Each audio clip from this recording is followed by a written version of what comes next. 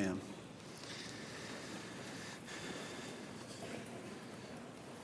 Well, Josie, thank you for leading. Despite not feeling well, I remember back in my earlier life, I used to get to lead worship some. And there was one particular occasion where I had a similar type situation going on. And as I was leading worship, I go to hit a note, and something comes out of my mouth that is not even human sounding. And it would not come off of that note and hung there for quite a bit. And there was no reviving that particular service. It was quite interesting. I still get ribed by some friends that I used to lead worship with. Well, good morning and welcome to the holidays. And I say that because for many of you, the holidays are joyful, but for a lot of people, they're not. For a lot of people, holidays bring a lot of memories of negativity or things that aren't as exciting and encouraging for you. And so my prayer for us as we walk through these next few weeks, month, I guess, between now and Christmas, looking at where the holiday season kind of begins with Thanksgiving and then goes through the end of the year and the first of the year. My prayer is that over the next few weeks that God will rejuvenate our focus. The truth of God's word is that it doesn't necessarily, it can't change our circumstances per se. We know God is providential and in control of all circumstances. But yet our circumstances sometimes are just not the best. And maybe your past has not been the best when it's centered around the holiday season. But my prayer is that we won't be able to change the circumstances, but that we can refocus our attention and focus on Christ through this season.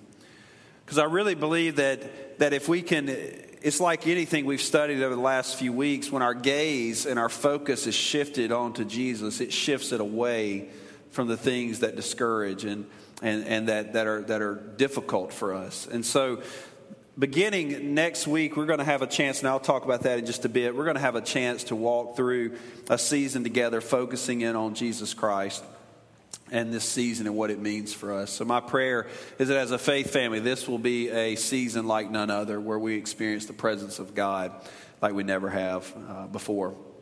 But I do hope that you had an incredible week this past week and a time to reflect on the goodness of God and to reflect on how thankful that we are to Him. You know, God blesses us so much. He blesses us richly and deeply when He doesn't have to.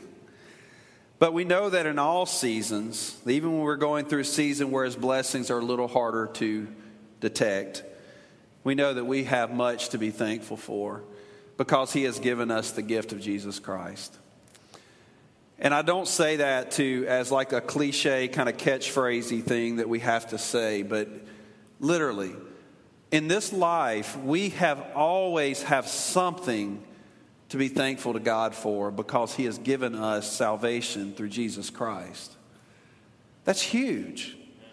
That's a huge thing for us to focus in on. And I pray that we will not become numb and desensitized to that statement alone.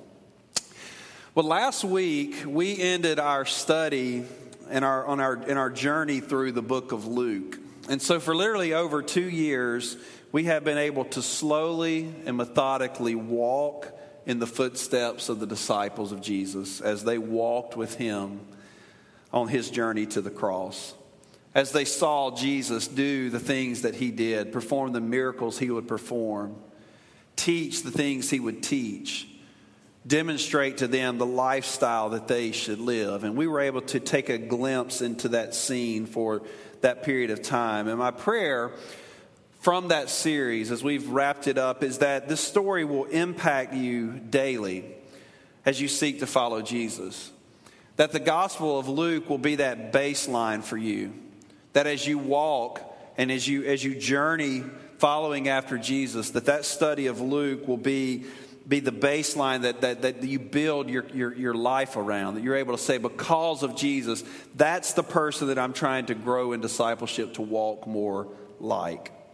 I pray that your heart will be flooded constantly by the power of the gospel at work in you. And so last week when we were wrapping up Luke, we looked at the importance of God's word in our lives as we follow Jesus. And we looked at how Jesus, in the middle of reappearing to the disciples, as Brady preached on the resurrection, and then we looked at when Jesus came back to his disciples, and he kept pointing them back to the Scriptures. It says as he was walking on the road, he opened their eyes to see the Scriptures. When he goes into the room where the disciples have gathered, he just appears. He teaches them from the prophets and the Scriptures. And so we looked at how from that we learned 4 significant truths of why we place such high value on God's word as his followers. And we talked about because his word reveals God to us. So just as he revealed himself through the Scriptures to his disciples, in the same way God through his word reveals himself to us. So we want to read and study and learn so that God can reveal his nature and his character to us. We talked about how the high value on the word of God, it sanctifies us. That is part of that sanctifying process as we learn from God. We talked about how it equips us, that we're on a mission, we have a message to proclaim. We need his gospel, we need his word in us, so it equips us for the mission. And then we talked about how it's satisfying, that the word of God is just satisfying to just implant our lives and learn from it. And so coming off of that, Luke ends his gospel by quoting Jesus' words to his disciples in Luke 24, verse 48 and 49, when he says this. He tells them, he says, "You are witnesses of these things." So everything that has taken place, Jesus ends as he's getting ready to depart the earth. He ends by saying, guys, you are witnesses of these things. And behold, I am sending the promise of my Father upon you. But he says, but stay in the city until you are clothed with power from on high. So Jesus would give his disciples the mission. Matthew talks about it and builds out that portion what we call the Great Commission that was given to his disciples. But Jesus would give his disciples the mission, but then he would tell them to wait on the power. These are the departing words of Jesus. After all that Jesus has done and all that Jesus has taught, these are the departing words of Jesus to his disciples. His last battle cry before he leaves them to complete the mission that he had told them from the beginning, that at one day he would leave and they would be the ones to carry out the mission. And now this is taking place, and he gives them the last words of advice, and he tells them to hurry up and wait on the power. Why did Jesus choose this message as his last encouragement to his followers? Think back over the Luke series that we looked at in his gospel. Think about all that he has taught them to this point. Think about all they have seen. Think about everything that he has emphasized. And yet what he leaves them with is a challenge to complete a mission, but not until they have received the power. So Jesus knew the Holy Spirit was the only way they could accomplish the mission he put before them. The only way. I mean, look at the resumes of those that Jesus called to follow him. I could go down the list of unqualified people. They weren't recruits from the best seminary in the ancient world. In fact, these guys were most likely the seminary rejects, the ones who did not have a rabbi to follow. And Jesus calls them, they were commoners, and he chose them for the very purpose of displaying his power through weakness and insufficiency. So he says he chooses these guys, and he's going to manifest his power at work through the Holy Spirit in the lives of his people to show the power of God so that he receives glory alone. And he tells them that he's leaving, but he would equip them for the task. Now the disciples here, they weren't so crazy about Jesus leaving. Okay, they had understood that Jesus said, I'm going to leave, and they weren't excited about that. Even to the very end, it was a little bit troubling for them. In John 16, Jesus tells his disciples in reference to his leaving about what it will look like, what will happen. And he tells them this in John 16, beginning with verse 4. He says, I did not say these things to you from the beginning because I was with you. But now I'm going to him who sent me. And none of you asked me, where are you going? But because I have said these things to you, sorrow has filled your heart. So Jesus is telling them, I'm leaving, and he says, sorrow has filled your heart. But nevertheless, I tell you the truth, it is to your advantage that I go away. For if I do not go away, the Helper will not come to you. But if I go, I will send him to you. And when he comes, he will convict the world concerning sin and righteousness and judgment. He will convict them concerning sin because they do not believe in me. Concerning righteousness, because I go to the Father and you will see me no longer. Concerning judgment, because the ruler of this world is judged. And he says in verse 12, I still have many things to say to you, but you cannot bear them now. But when the Spirit of truth comes, he will guide you into all the truth. For he will not speak on his own authority, but whatever he hears, he will speak, and he will declare to you the things that are to come. He will glorify me, for he will take what is mine, and he will declare it to you. All that the Father has is mine. Therefore I said that he will take what is mine and declare it to you. So even Jesus expressed to his disciples prior to this moment that they needed the Holy Spirit. That the Holy Spirit would not only be their guide as he would be the guide for his people. He would serve as a role of guiding them and empowering them for the mission. But he goes on to tell them that the Holy Spirit also has a role in that the Holy Spirit would glorify Jesus. So we know how Luke ended. We know what happens now. But I want us to reflect on the rest of the story. Now, I love movies that are based on true stories. I love TV shows that are based on true stories. I like to watch, not reality TV, because it's actually not reality. I like to watch TV shows that are actually based on realistic events and people. And I love that at the end of movies, one thing that just brings such intrigue to me is when the events are when they're based on these factual situations, and then we come to the end of the movie, and they'll usually tell you about what happened after the movie. So they'll roll, you'll watch this real inspiring movie. I like a lot of sports movies, and you watch these inspirational things, and at the end of the movie, right before the credits roll, it tells you what happened in their lives after the events of the movie, where the people are at now. What do they end up doing with their life after the movie? Well, this morning, I want us to kind of roll the credits, and I want us to see the spectacular events that followed the Gospel of Luke. Kind of a Luke rewind as we tie a bow around this series. I want us to see what happened after Luke. What took place, and for us to see that what happened after Luke and what happened during the book of Luke was actually just the beginning of the story.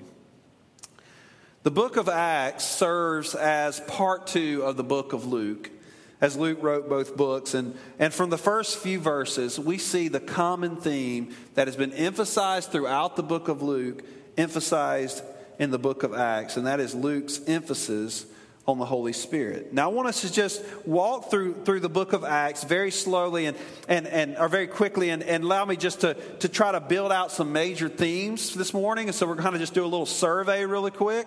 And then I want us to pull some truths out of that. Because if Jesus talks so much about the empowering of the Holy Spirit in us, and he tells the disciples that you will receive power, and he says you're going to receive the promise of God when I give you the Holy Spirit, then I want to, and then we go to Acts and we see how that actually happens.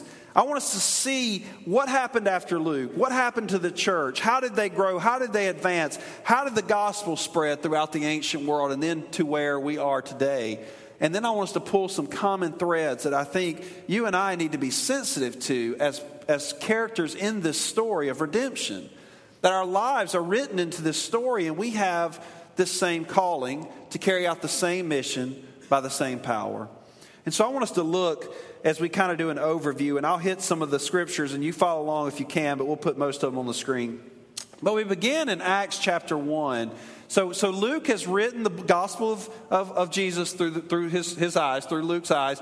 And now we get to Acts, and we see kind of a recap of what happened there at the ascension of Jesus. In Acts 1:8, Jesus tells his disciples that the forerunner to the mission for them would be the power of the Holy Spirit. So we ended the book of Luke by him saying you need to go to the city and wait for the power. And then we see it reiterated in Acts chapter 1, verse 8, when Jesus tells his followers that you will receive power when the Holy Spirit has come upon you, and you will be my witnesses in Jerusalem and in all Judea and to Samaria and to the ends of the earth. So Jesus tells them that you will receive power. Until that point, you do not have power for the mission, but you will receive power when the Holy Spirit comes upon you, and then you will be my witnesses ultimately to the ends of the earth. So we see here that the people of God actually work out the mission of God by the Spirit of God.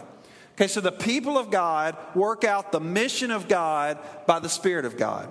Jesus did ministry by the Spirit, and now he has implanted the Spirit in us to do ministry. So he tells them, well, in Acts chapter 2, the Holy Spirit does come. And it says it rushes on the disciples like a rushing wind. And they begin to speak in tongues of many languages. And they were filled with the Holy Spirit. And Peter, who only days before had denied all relationships with Jesus, now preached a sermon on the day of Pentecost, which would catalyze the formation of the early church as he speaks through the power of the Holy Spirit, working through his words. And it transformed the hearts of the people. And they fell before him and they prayed and they said, what do we have to do? His message was so powerful and so convicting that these people he spoke to just said, you just tell us what to do. We see it. And Peter says in verse 38 of chapter 2, repent and be baptized, every one of you, in the name of Jesus Christ. Check this out. For the forgiveness of your sins, and then you will receive the gift of the Holy Spirit. So he tells them, this is what you have to do. You have to repent and be baptized in the name of the Holy Spirit. It says, repent and be baptized, every one of you, in the name of Jesus Christ, for the forgiveness of your sins, and then you will receive the power of the Holy Spirit, the gift of the Holy Spirit. So we see these new believers, 3,000 people were saved that day. And then we see the formation of the church, and we see how a Spirit-formed people live. In Acts chapter 2, familiar verse beginning with verse 42. It says, they devoted themselves to the apostles' teaching and the fellowship and to the breaking of bread and the prayers. And all came upon every soul. And many wonders and signs were being done through the apostles. And all who believed were together and had all things in common. And they were selling their possessions and belongings. And they were distributing the proceeds to all as any had need. And day by day they attended the temple together, and they were breaking bread in their homes. They received their food with glad and generous hearts, praising God and having favor with all the people. And the Lord added to their number day by day, daily. He added to their number those who were being saved. The people of God, filled with the Holy Spirit of God, being formed together as a collective people of God, carrying out the mission of God and seeing the mission of God grow and advance because of the power at work within them. When we go through Acts and we learn about the disciples of Jesus, and they were doing many miracles through the power of God at work through them. If you read through these chapters after chapter 2. But with the advancement of the gospel, they began to experience a lot of opposition and a lot of persecution. One particular occurrence came from the story of Stephen, who experienced death by stoning and had an onlooker there by the name of Saul, who stood and approved of the events. And in Acts 9, we read about Saul, who we know as Paul, after being a persecutor of the church, being a rebel against the church, persecuting the people of God, standing while Stephen was martyred and giving approval to the situation. We read about Paul being blinded on the road to Damascus, and through this experience, hearing from God, and it says that through the Holy Spirit, he was converted and the scales fell from his eyes. and he would go on to be the greatest missionary we read about in God's Word and would write a large portion of the New Testament. It said through the Holy Spirit, his eyes were open to the truth, both literally and spiritually, to Jesus. Well, we get to Acts 10, and we see how God's incredible plan was not only for Israel, but that now Jews and Gentiles alike could experience salvation through Jesus. And we learn about Cornelius, who was a Gentile, who was a devout man, and who actually prayed to the God of Israel, even though he was not an Israelite. And God hears his prayers, and in a vision, he tells him to send for Peter. And at the same time, Peter has this vision. And in this vision, God tells him to kill and eat food which beforehand had been deemed unclean. And Peter says, what's going on here? And the Spirit tells Peter that someone is going to send for you. In a vision, he tells him this. And the Spirit tells him to go with the Gentiles and that Cornelius sends to him. Well, Peter would go. He would go with them, and he would open his mouth, and he would teach Gentiles about Jesus. This shouldn't be happening. He should not be teaching to them. They can't receive Jesus, but the Spirit has told him to go.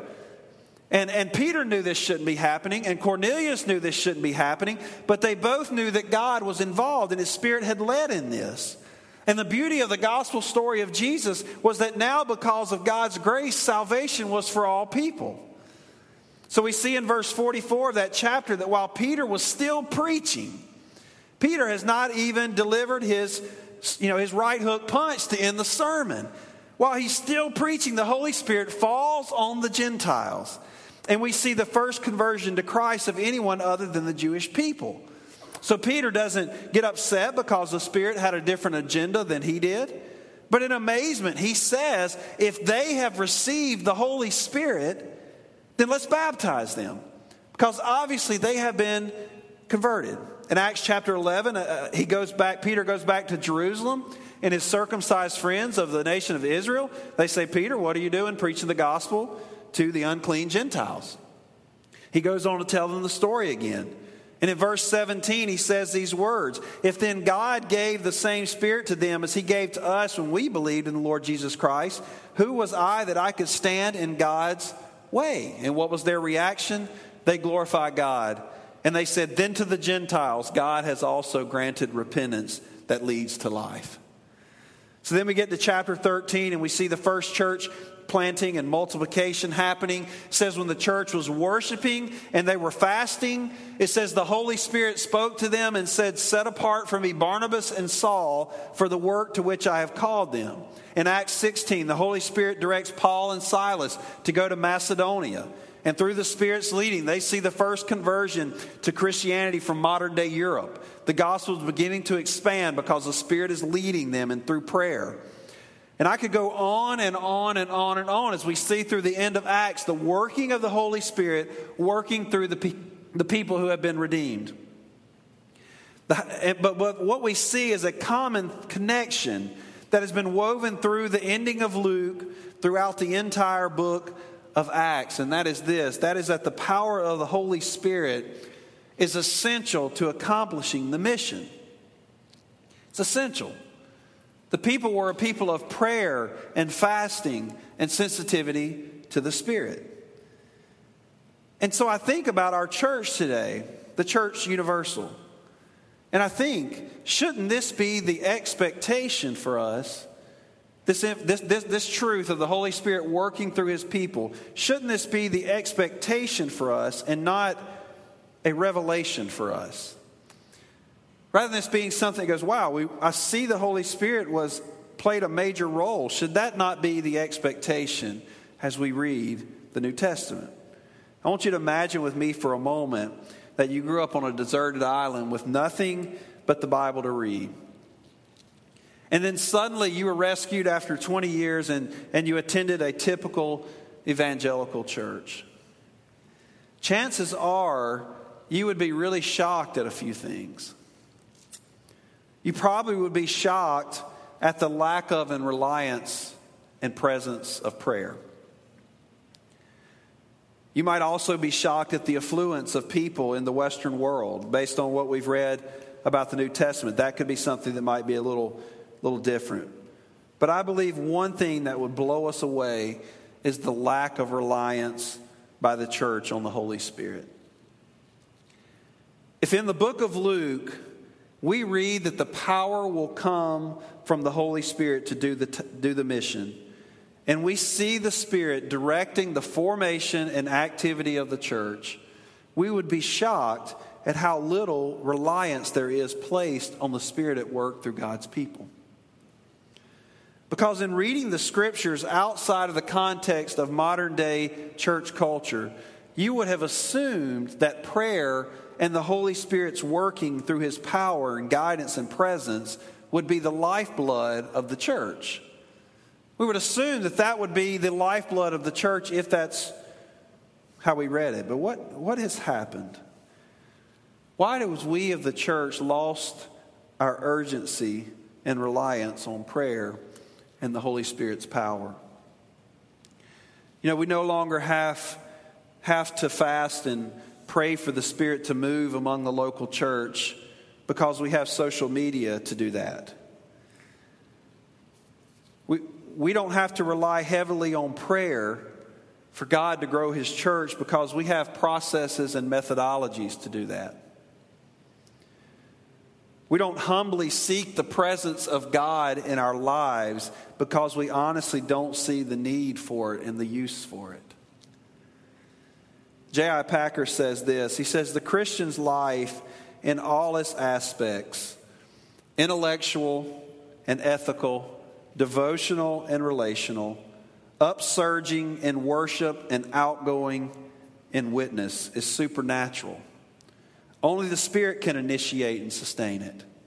So apart from Him, not only will there be no lively believers and no lively congregations, there in fact will be no believers and no congregations at all. And there's great truth in this, because if we aren't careful in our church culture, as we're looking post-Luke, looking at what the church was and should be, if we aren't careful, we can mistake the presence of physical bodies in a building as the existence of spiritual life. And as we may as well, A.W. Tozer says this and says it very well. He says, we may as well face it. The whole level of spirituality among us is low. He says, we have measured ourselves by ourselves until the incentive to seek the higher plateaus in the things of the Spirit is all but gone. We have imitated the world, sought popular favor, manufactured delights to substitute for the joy of the Lord, and we have produced, in fact, a cheap and synthetic power to substitute for the power of the Holy Ghost. So I think the question that we have to ask ourselves as we look out of Luke into Acts, and we've seen the advancement of the church, I think the question that we have to ask ourselves is, are we dependent on our abilities? Or maybe even say, are we satisfied with things the way they are? Or are we desperate for His Spirit? The church in Acts was desperate for the Holy Spirit. And so coming off that, I want us to just look real briefly at what does the Holy Spirit do for the church, for us as followers of Jesus. And there's several things that I think we can pull, we draw from Acts and from Scripture that help us to see this.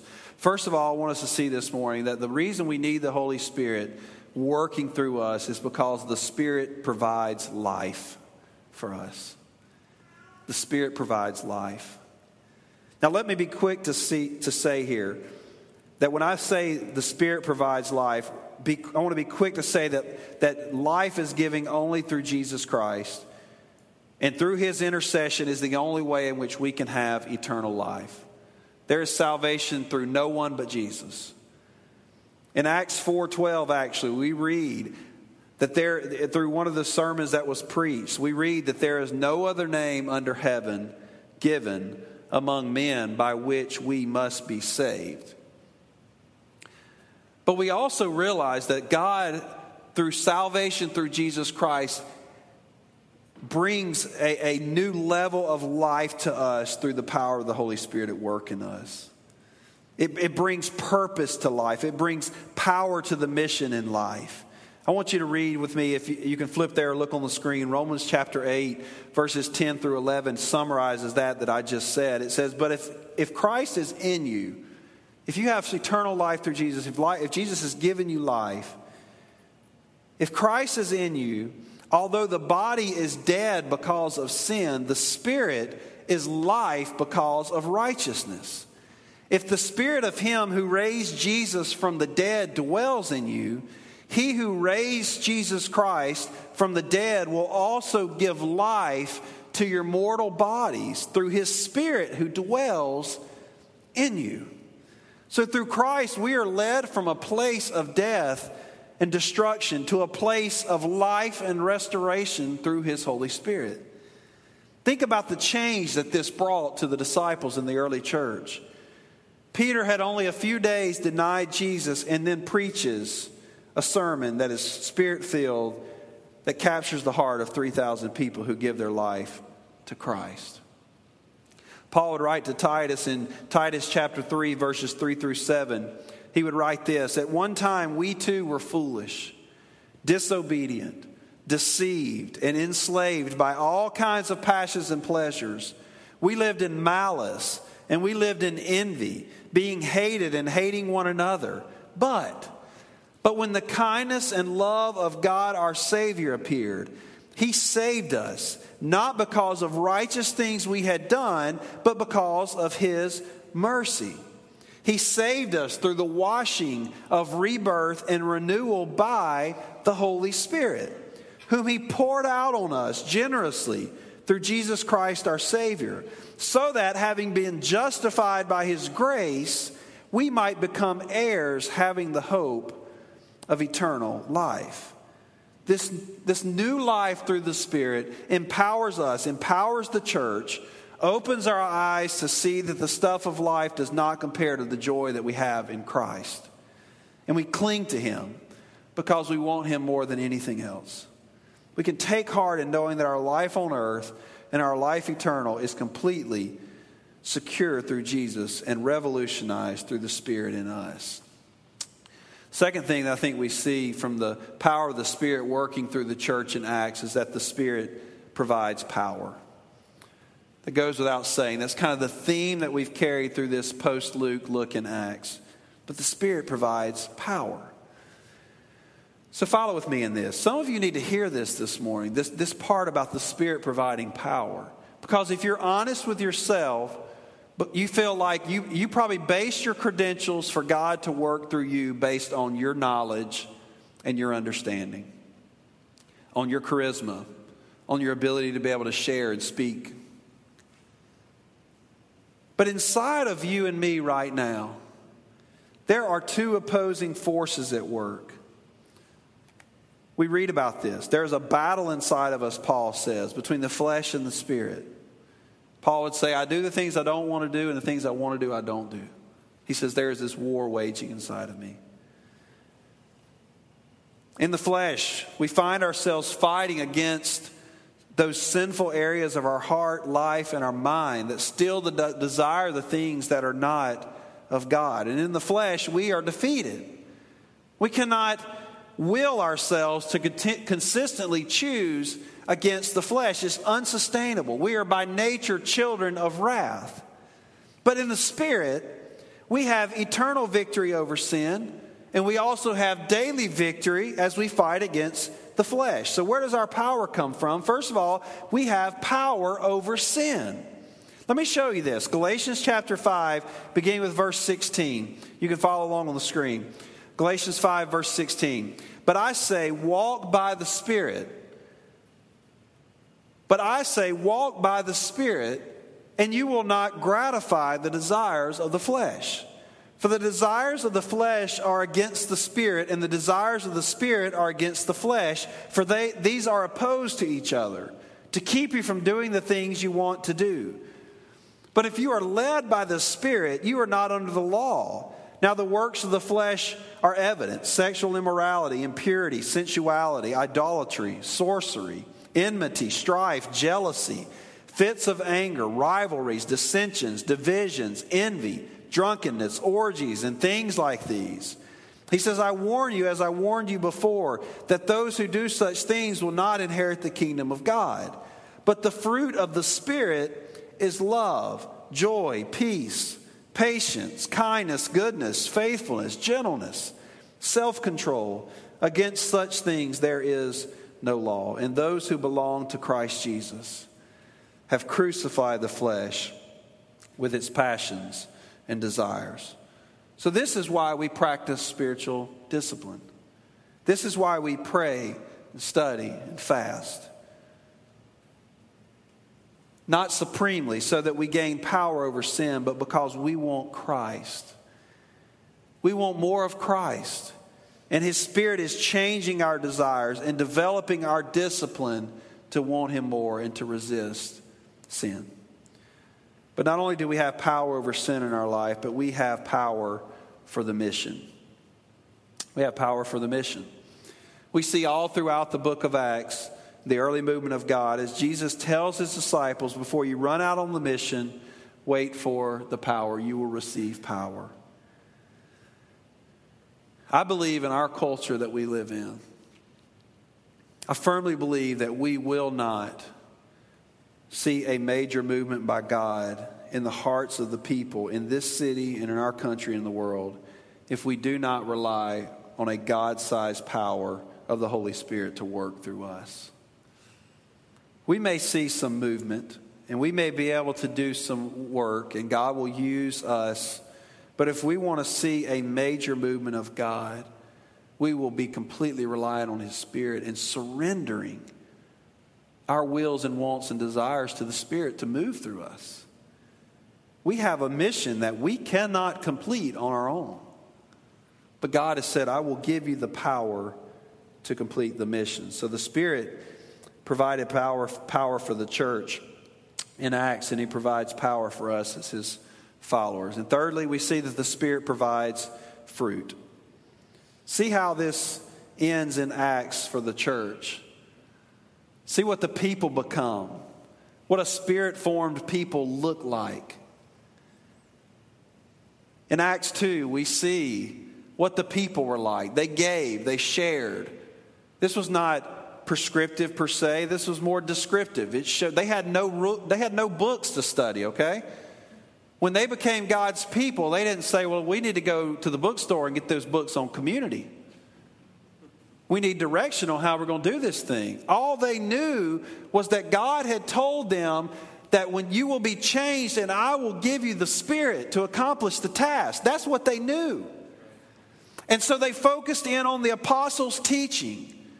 They focused in on the fellowship.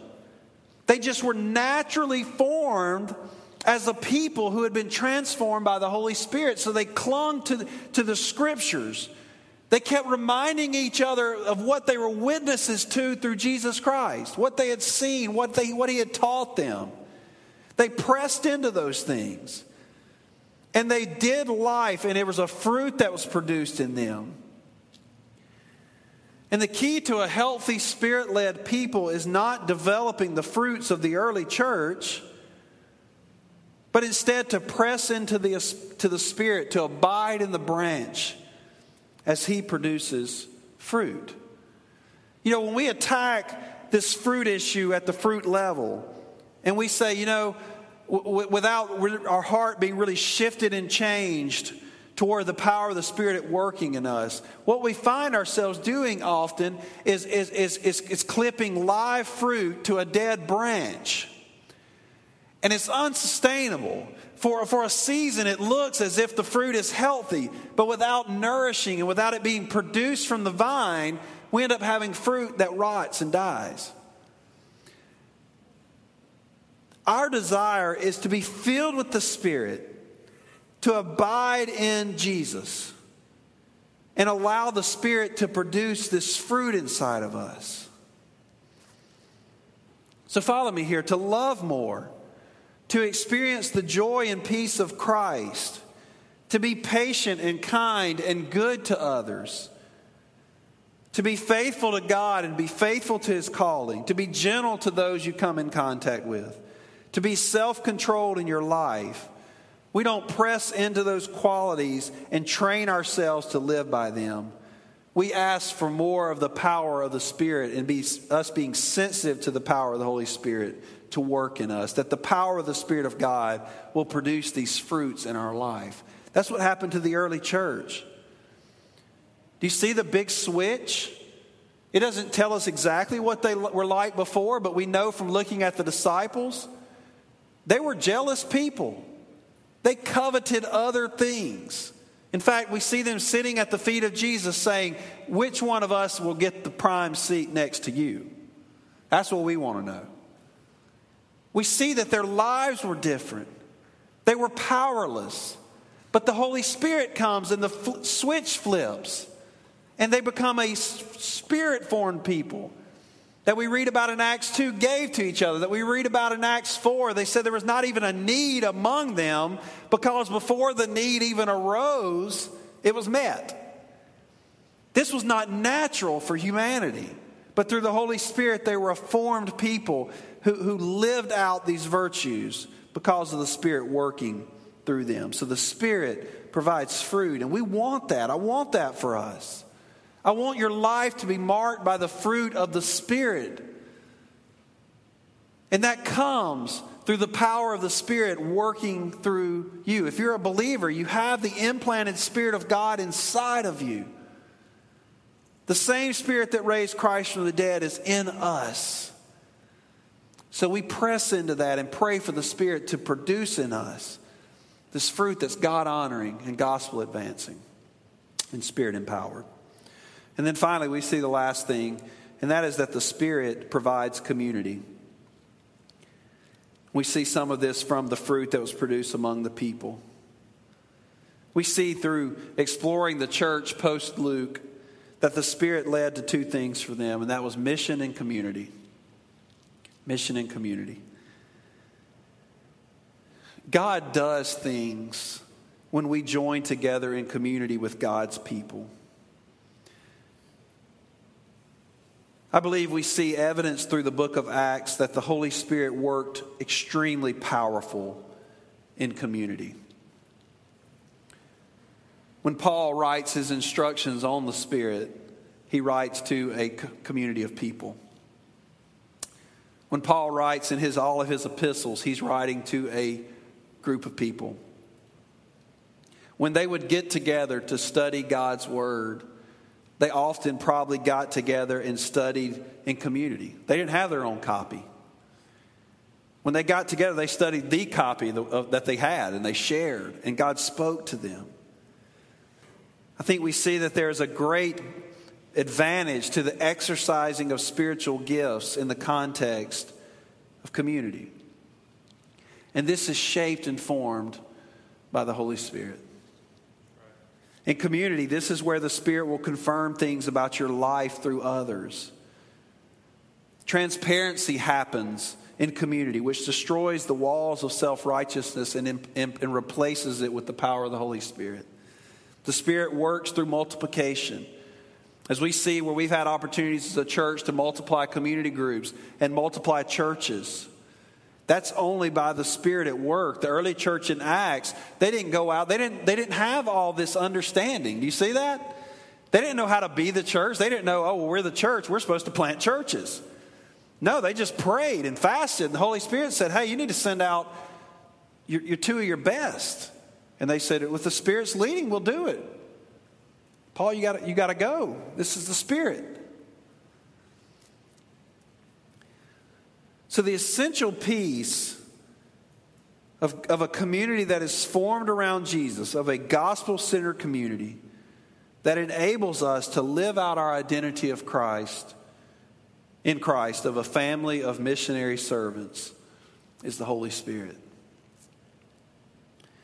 And so as we close this morning and kind of wrap completely this series and move on to the next, I didn't want us to leave without highlighting that thread. My prayer is that we learn what we learned from Luke and Acts, that we learn how to be a people that are shaped by the gospel of Jesus. Do you see how the gospel is active in us? Do you see that the gospel is not just knowledge about the facts of Jesus? Now, gospel means good news. It is the good news of Jesus. But it's the good news of how Jesus brought good news into a dark place. You know, for good news to be good, it has to invade bad places.